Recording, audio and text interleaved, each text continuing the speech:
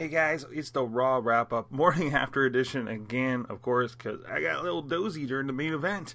I figured it wasn't going to be a great recording time for us, but it's good to get in here, talk to you a little bit about what happened Monday Night Raw. First of all, the Kevin Owens and Jericho show is my favorite show of all time still.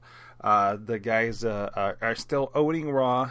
I mean, hell, they had me howling just on the Raw talk after the pay-per-view the night before, and I'm loving everything that they're doing here before I doze off, as opposed, in general, with making Roman Reigns a little bit interesting and pushing that forward. Enzo and Cass, amazing, coming out as Toy Story, pulling the string, great stuff. By the way, we do have a side thing where I'm trying to get DJ Lunchbox to read Enzo transcripts in a British accent, and you can help that too by giving. I think it comes to $1.26 pounds to a dollar conversion over at patreon.com/Wrestling Mayhem Show to entice him to do that for you guys out there.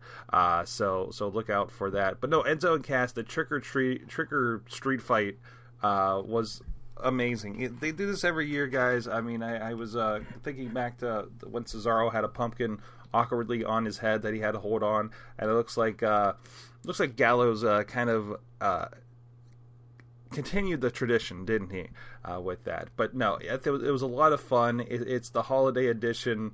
I thought that was just great stuff to start out Raw.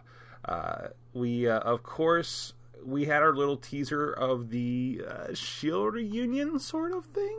I think it's hopefully going to be a little bit more interesting than just the reunion there, as we saw with a little bit of a stare down, though. I don't know. This is when the eyelids were getting a little heavy for me last night. It's hard to get through Raw, guys. Raw is real good, but it's hard to get through Raw, guys.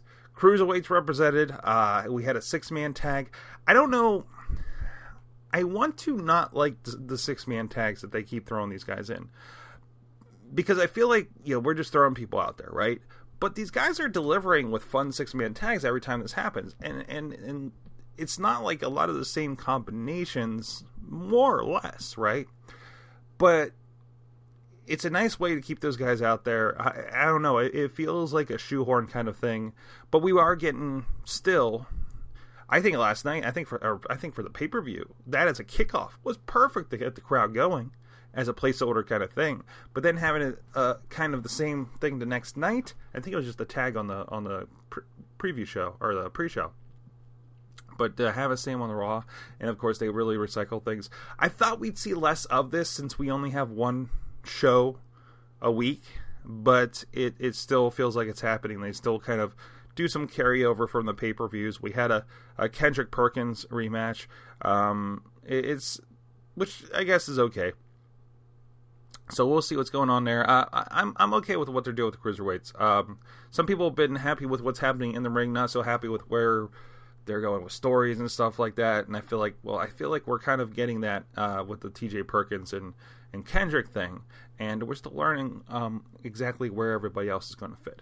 Just so tremendous. The guys that we've seen or worked with over the years with our work with IWC and the other promotions, guys like Anthony Nese, Lince Dorado, guys like that, getting featured prominently week to week here on Raw is pretty cool, and probably would take out the Cruiserweights, and I think Raw is going to be generally a longer show for you to get through in the long run. So I think they got a nice spot there, and they should keep going.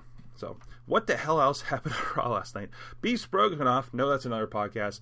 Braun Strowman wins the Battle Royal. Good for him. We still have some fun stuff happening with Cesaro and Sheamus.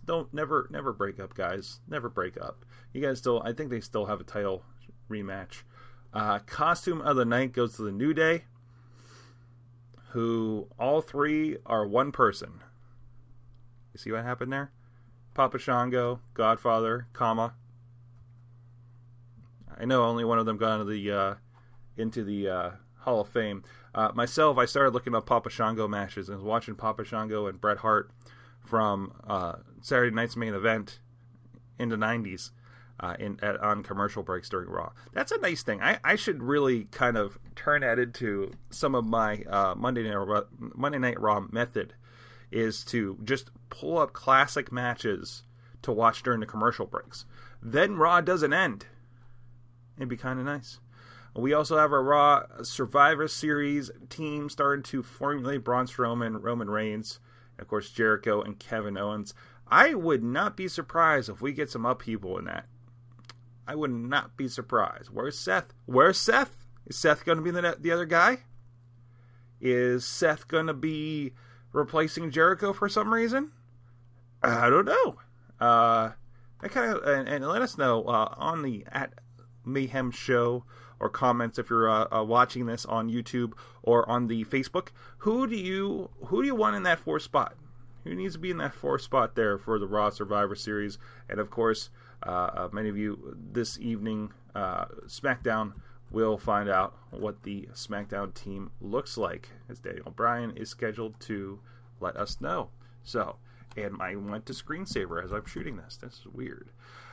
So, other than that, from everything I'm recalling from Raw last night, and really, Goldberg at the beginning was pretty forgettable. You knew Brock wasn't there. There's a tweet that popped up as I'm watching that says they're not wasting one of Brock's dates on this, and these guys can't touch until Survivor Series. That'd be crazy. They might have a face-off the week before or something. That's it. So all together, I want to give. Geez, I can't think of much that I hated last night. So Nia Jax, Bayley, I'm liking that. I think that's a nice kind of push forward. I like the you got to prove yourself against somebody that's on my Survivor Series team with Nia Jax. Bayley moving forward with that stuff. Still kind of doing the work and hurt thing. Everybody Charlotte takes on has to be injured, I guess. So we'll see where that goes. But good to see Bayley's the next one to kind of step up there. So anyways, I'll give Raw a standard 2 hours, 45 minutes. Probably because I could have done without half of the Goldberg thing in the long run. Again, nothing I can think of really stuck out the jokes. The worst thing was R-Truth and Goldberg in the haunted house. Sure. That's right. I even liked Sheamus and Cesaro against the Shining Stars. I thought there was something of value there. So let us know what you thought, how much of Raw was watchable, what did you think of Raw. Comments on here, wherever this may be, or hit us up at Mayhem Show on the Twitter, WrestlingMayhemShow.com, live at WrestlingMayhemShow.com on Tuesday nights, 10 p.m. Eastern Time. We're going to have one of the guys from the Two Man Power Trip podcast joining us, and we hope you do too. Keep it raw, guys.